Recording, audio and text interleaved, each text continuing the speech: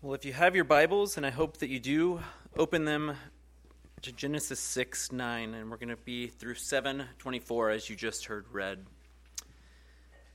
And I need us to know that in many ways, this is a multi-part sermon of what's clearly one unified text. What do I mean by that? Well, I'll remind us again of the word toledot. Anyone remember what that Hebrew word means? The generations of. We've learned that these toledots are the mile markers throughout the whole book of Genesis. We saw that the last toledot went from 5:1 to 6:8. That was one chapter of the narrative that should be read and interpreted together. Well, where does our text begin today? Look at chapter 6, verses 9. These are the generations of Noah. Where's our next toledot? Chapter 10, verse 1. These are the generations of the sons of Noah, Shem, Ham, and Japheth. Sons were born to them after the flood. In other words, this whole section goes together. Chapter 6, verse 9 through 10:1. But we'll be breaking it down into 4 parts to try to mine all that's there in the generations of Noah. But before we dig into this part, I want us to zoom out and show us Moses' main point in writing this section of Genesis. And we can see this through the intentional use of structure. Moses uses what's known as a chiasm. Anyone remember what that is? A chiasm, in its simplest terms, is a text sandwich.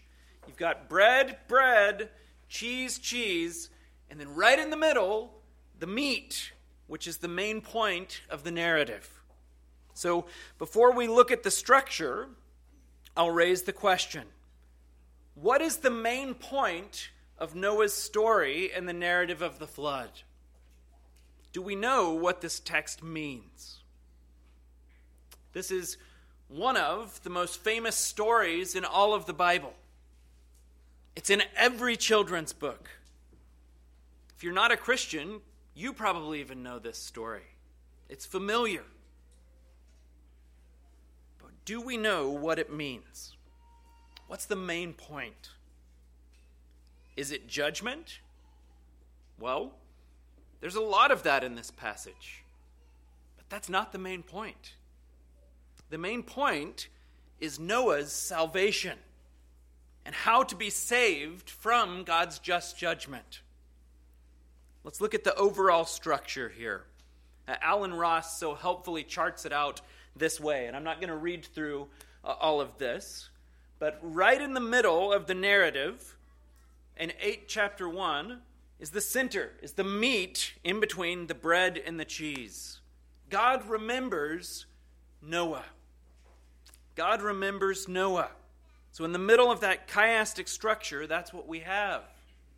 And here's what I want us to see and to know here.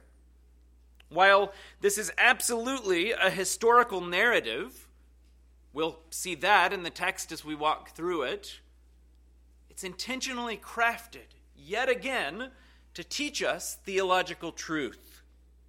Moses isn't just writing stream of consciousness about everything that happened. No, he's telling historical truth in a highly stylized way to zero in on Noah's salvation.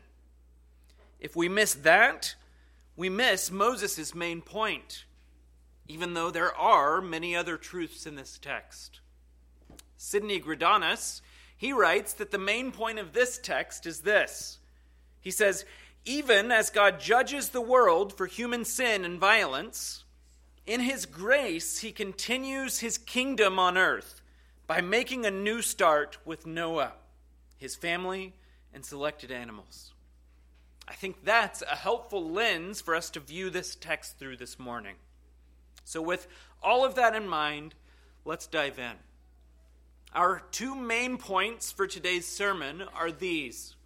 Point 1, God sees. Point 2, God saves. So point one, God sees. What's Moses doing as he's writing this narrative? Well, one truth that we're meant to see is that this story in Genesis 6 parallels the creation story in Genesis 1. Remember that? God saw that it was good. God saw that it was good over and over and over again. We saw God hovering over the face of the waters. We saw him giving life and breath to all flesh. Genesis chapter 1, verses 6 through 7. We read, "And God said, 'Let there be an expanse in the midst of the waters, and let it separate the waters from the waters.' And God made the expanse and separated the waters that were under the expanse from the waters that were above the expanse." Do you see that? God is creating, and he's seeing that everything is good. He separates the waters under and the waters above. But we know where the story went, don't we? Genesis chapter 3. Mankind sinned and rebelliously disobeyed God. Because of sin, everything that was good is now unraveling and broken. That sin that began in the garden wouldn't stay there. It spread. It spun out of control. The last several weeks, we've seen sin getting worse and worse and worse on the face of the earth. And now, here in Genesis 6, look at how the world is described repetitively. Corrupt and violent. Corrupt and violent. Again, Moses isn't haphazard in how he writes. 7 times in this larger narrative, he uses the Hebrew word for corrupt. He's making a point with repetition. And I want to return to a point that we discussed a couple weeks ago. Chapter 6, verse 7. We read, "So the Lord said, 'I will blot out man whom I have created from the face of the land, man and animals and creeping things and birds of the heavens.'" The question was raised concerning God's fairness in all of this. Is God just being capricious or throwing a temper tantrum? No. No, he's not. We can't actually naturally see this in the English, but the Hebrew root words translated corrupt and destroyed are the same word throughout our text. What Moses wants us to know here is that the punishment matches the crime. God's going to destroy what's corrupt. In fact, he's going to destroy what's already destroying itself. It's like Romans chapter 1, where God gives them up to their own sin. God is destroying those who have already destroyed themselves. In other words, sin is self-destructive. God's judgment isn't haphazard here. It's not more than what humanity deserved. And in a strange way, I want us to see that even in this damning judgment of mankind, there's hope for us. God isn't blind or aloof. He's not that kind of a God. Do you see in this text that just like in Genesis 1, God sees. God sees. Look at verse 11. Now the earth was corrupt in God's sight. Verse 12. And God saw the earth, and behold, it was corrupt. Evil doesn't go unnoticed. When we think about atrocities in human history, like the Holocaust, we rightly recoil at the evil there. And we think to ourselves, wasn't anyone paying attention? Did anyone see? Was anyone willing to act in the face of evil? Genesis chapter 6 through 9 are telling us very clearly, God sees. He's not aloof or indifferent to evil. He won't permit corruption and evil to rule forever. He sees, he cares, and he will act. He'll bring accountability for sin, wickedness, and evil. And that accountability will be just 100% of the way. Now the earth was corrupt in God's sight, and the earth was filled with violence. And God saw the earth, and behold, it was corrupt, for all flesh had corrupted their way on the earth. So in the same way that God saw good in creation that he has created, he sees evil and moves toward decreation. The flesh that he created and gave breath to in Genesis 1, he'll destroy. The waters that he separated in Genesis 1, he'll unleash. God sees corruption and evil on the earth. But corruption isn't all that God sees on earth.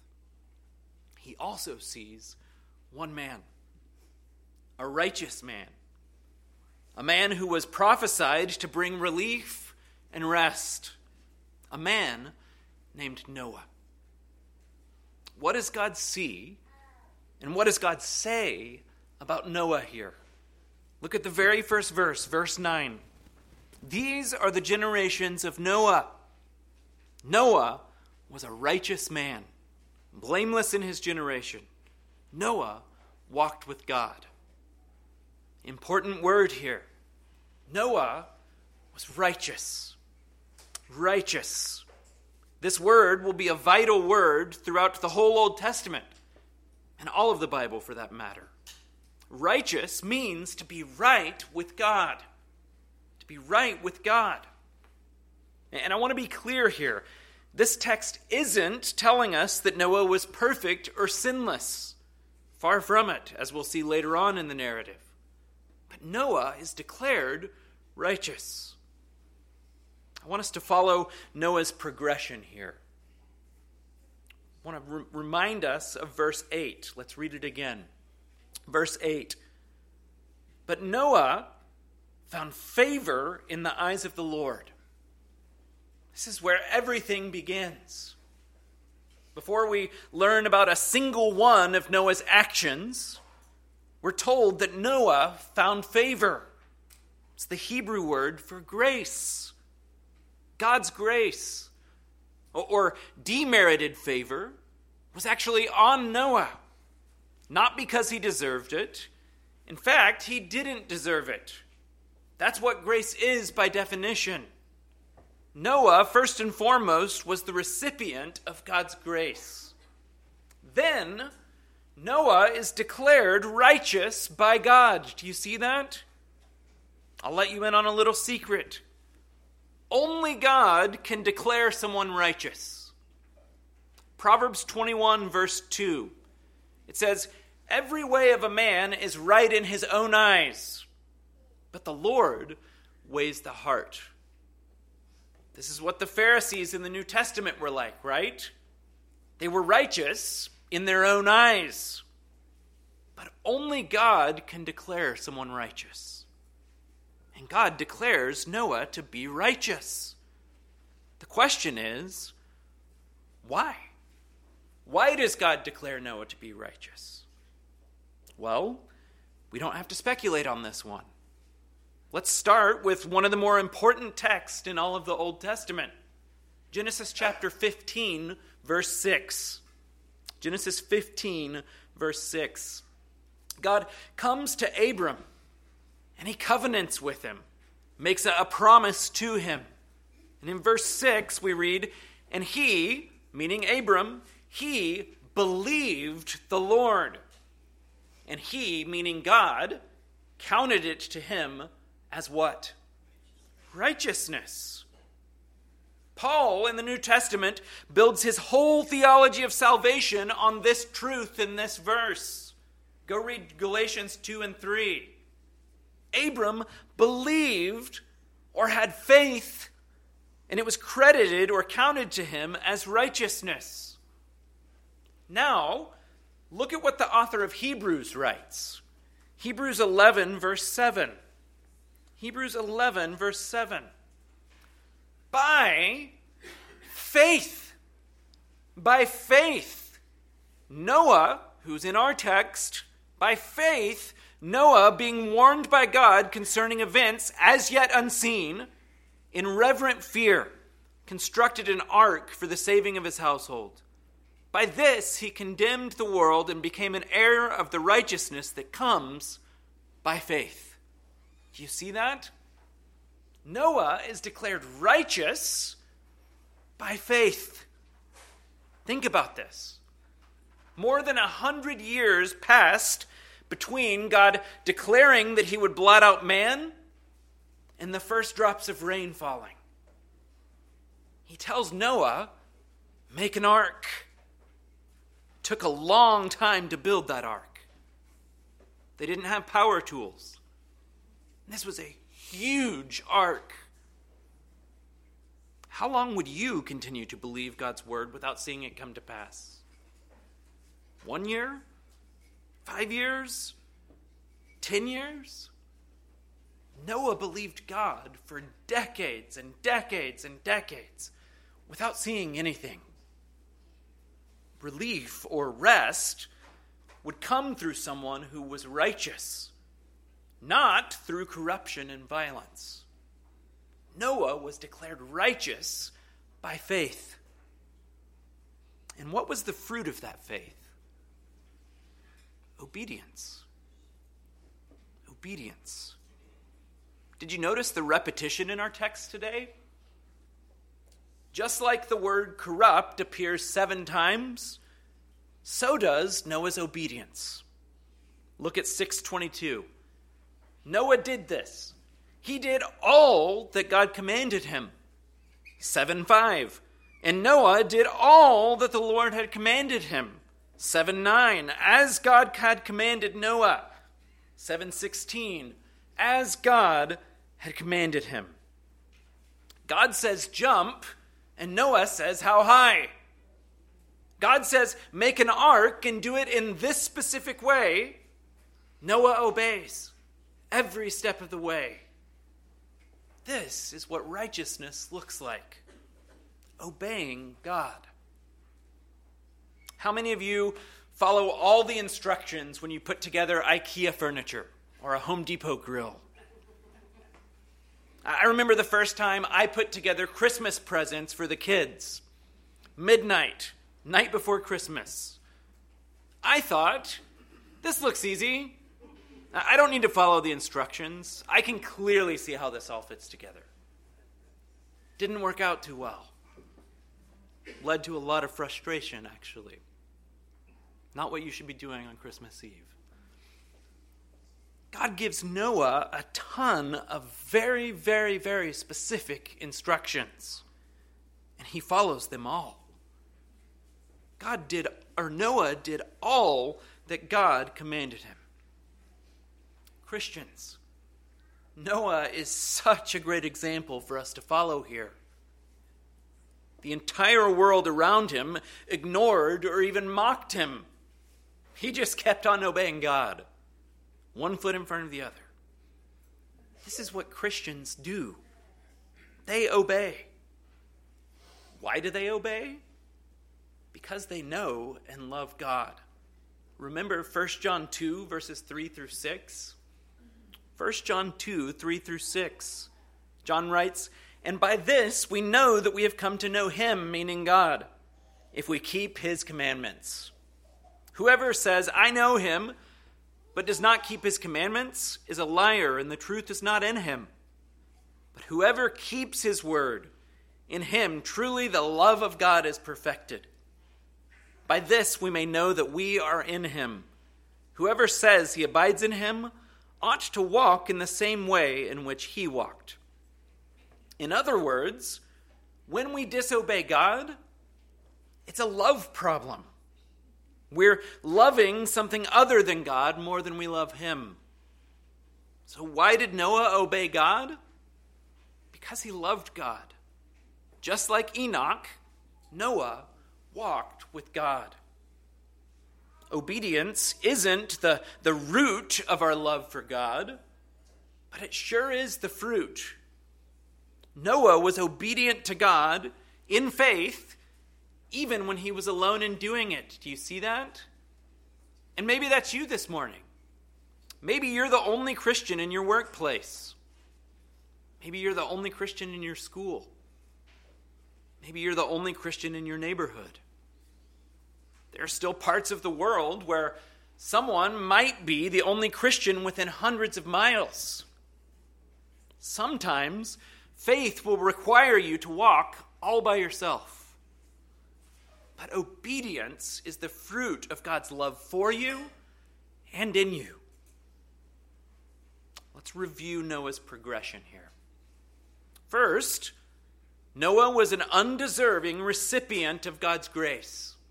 That's point one. Because of that grace, Noah had faith, even when he couldn't see the outcome. That faith was credited to Noah as righteousness. And the fruit of all of that was steadfast obedience. Friends, God sees all of this.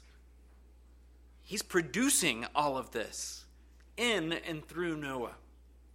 So point one, God sees. Point two, God saves. God saves. Remember the structure of the text here and the main point. The focus of the text is on Noah's salvation and how to be saved. So amidst corruption and violence and destruction, Noah, by grace, through faith, enters the ark. First, what is this ark? Well, it's the Hebrew word tevah, meaning boat or basket. Anyone know the one other place in Scripture where this word is used? We might be tempted to think of the Ark of the Covenant, but that's the Hebrew word aron. There's one other place in Scripture where this word, tevah, or ark, is used. Exodus 2. Exodus 2. During the time of Moses' birth, Pharaoh had commanded that all of the male Hebrew babies be killed upon birth. Exodus chapter 2, verses 1 through 3. Read along with me. Now a man from the house of Levi went and took as his wife a Levite woman. The woman conceived and bore a son. If you're reading along in the text, you're thinking, uh-oh. This son matches the description of what Pharaoh's going to kill. The woman conceived and bore a son. And when she saw that he was a fine child, she hid him 3 months. When she could hide him no longer, she took for him a what? Basket, tevah, made of bulrushes, and daubed it with bitumen and pitch. She put the child in it and placed it among the reeds by the riverbank. You know the rest of the story. Moses was saved. God then used him to save his people. Moses was very familiar with this word, tevah, and uses it to describe the boat that would save Noah and his family. This boat is a portrait of salvation. But there's even more color to it, just to make sure we don't miss it. In Exodus 25 through 30, what do we see Moses doing? He's receiving very specific instructions on how to build the tabernacle, where atonement took place. What do we see here in Genesis chapter 6 and 7? We see God giving not Moses, but Noah very specific instructions on what to build. And look in our text what God says. Chapter 6, verse 14. He says, "Make yourself an ark of gopher wood. Make rooms in the ark and cover it inside and out with pitch." With pitch. You ready for this? The word here for pitch is the Hebrew word kopher. And it's the root word for atonement. Atonement. This vessel of salvation is covered with something that points toward atonement. What's atonement? In the Old Testament, God made a way for sinners to be made right with him. He made a way for sins to be covered. That's atonement. And it always involves the shedding of blood. Leviticus describes this in detail. Blood sacrifices of animals that would atone for sins committed. So what we have is God's people entering the tabernacle by faith to be saved from God's just wrath. Moses, here in Genesis 6 and 7, is using that language to describe the ark that Noah was commanded to build. So, as we've already seen, the earth was corrupt and violent. Noah is commanded to build this thing. He obeys over 100 years. Chapter 6, verse 18. God says, "But I will establish my covenant with you, and you shall come into the ark, you, your sons, your wife, and your sons' wives with you." God establishes his covenant with Noah. Notice, Noah has 3 sons. Each of those sons has not 2 or more, but 1 wife. There's 8 people total going into the ark. The creation mandate of 1 woman and 1 man is being maintained amidst the decreation that's about to happen. They build this thing over 100 years. They gather in all of the animals that God's called them to. They get on the boat. Then, look at chapter 7, verse 10. "And after 7 days, the waters of the flood came upon the earth." Can you imagine this? You've waited over 100 years. You get on the boat, and God has you wait 7 more days. Can you imagine the anticipation? The tension that must have been in the air? Why do you think God has this 7-day pause? Again, I believe it's parallel to the 7 days that we saw in Genesis 1, where God created everything and then rested. All that he created, he's about to destroy. This is the Bible's first apocalypse. Our text then zooms back out before the action starts. Look at verse 11. "In the 600th year of Noah's life, in the 2nd month, on the 17th day of the month, on that day." What's Moses telling us? He's telling us that this is a historical narrative. It's not a fable and it's not made up. It isn't just a good moral lesson. It's historical. It happened on a specific date, in a specific month, in a specific year. I'm sure that that date was a date that got passed down through the generations as one to be remembered. It'd be like us saying September 11th, 2001. You know what happened on that date, even if you weren't alive then. Now, I know we all know this story of the flood. But before we move forward, I just want you this morning to pause and to try to put yourself mentally in that ark in that moment. You've obeyed God in building the ark. You've gathered all of the animals. You've paused on the boat for 7 days. And now, God shuts you in. Over the noise of cattle, sheep, and giraffes, you begin to hear the faint tapping of raindrops on the roof of the ark. Then, raindrops turn into a heavy downpour. Water begins coming from above and below the earth. People outside the ark begin to scream and claw at the boat, begging to be let in. But it's too late. The rain comes. God shuts them in, and the ark holds.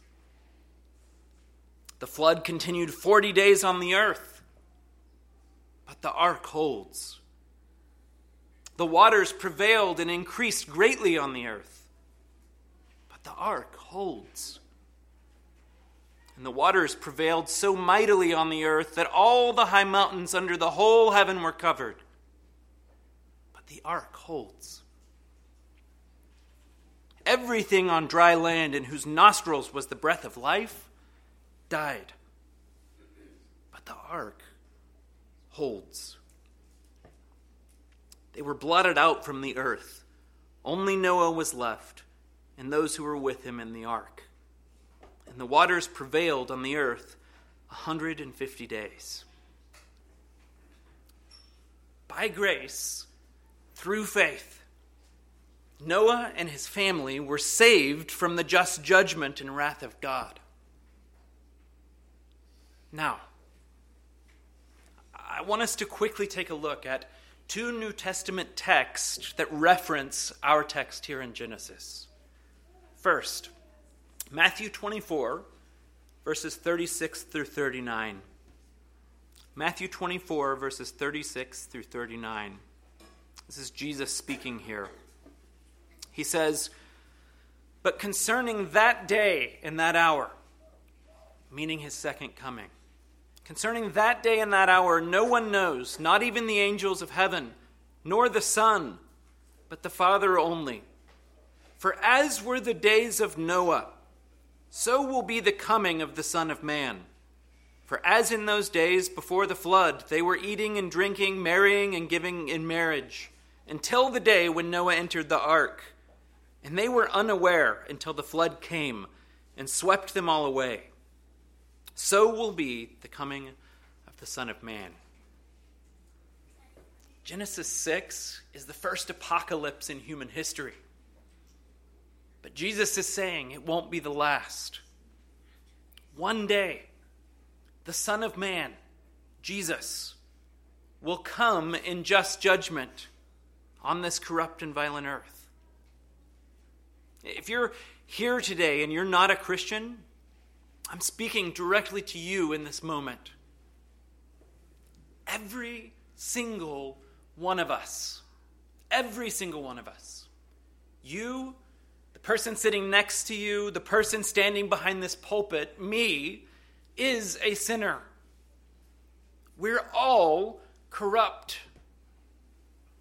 Scripture says that because of that, we all deserve death. We all, just like in this text, deserve to be destroyed. In the days of Noah, they were unaware until the flood came and swept them all away. When the rain started falling, it was too late to get on the boat. And when Jesus comes, it'll be no different. The moment that trumpet blows to announce Christ's return, it'll be too late to get on the boat. But here's the truth that I want you to hear. God has made a way for us, like Noah and his family, to be saved before that day. He's created an ark for us, and that ark is the cross of Christ. There's a way of escape for us. There's someone that you must enter by faith. Look with me at one last passage. 1 Peter 3, verses 18 through 22. Pay close attention here. 1 Peter 3, 18 through 22. Peter writes, "For Christ also suffered once for sins, the righteous for the unrighteous." Why? That he might bring us to God, being put to death in the flesh, but made alive in the Spirit, in which he went and proclaimed to the spirits in prison, because they formerly did not obey when God's patience waited in the days of Noah, while the ark was being prepared, in which a few, that is 8 persons, were brought safely through water. Baptism, which corresponds to this, now saves you, not as a removal of the dirt from the body, but as an appeal to God for a good conscience through the resurrection of Jesus Christ, who has gone into heaven and is at the right hand of God with angels, authorities, and powers having been subjected to him. Understand this. Water, in many places in Scripture, is an image of death and judgment. Another connection to Moses, by the way, with the water of the Red Sea killing the Egyptians in the Exodus. Water is an image of death and judgment. Do you see what Peter's saying? Water is an image of death and judgment. But for Christians, it's a symbol of washing and being clean. Why? Because Jesus took our death and judgment on himself. It's not water baptism that saves us. It's Christ and his death, burial, and resurrection. Jesus came to this earth. He lived a perfect life, obeyed God's law in every way, and unlike us, didn't deserve death or judgment. But he willingly chose to go to the cross and die in our place, to shed his blood to atone for our sin. To be saved, you've got to go in the ark.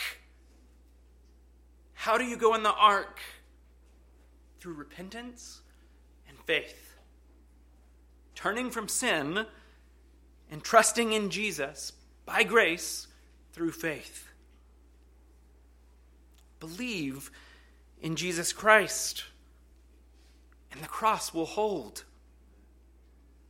When the storms of life are raging all around you, the cross will hold. When you've hit rock bottom, the cross will hold.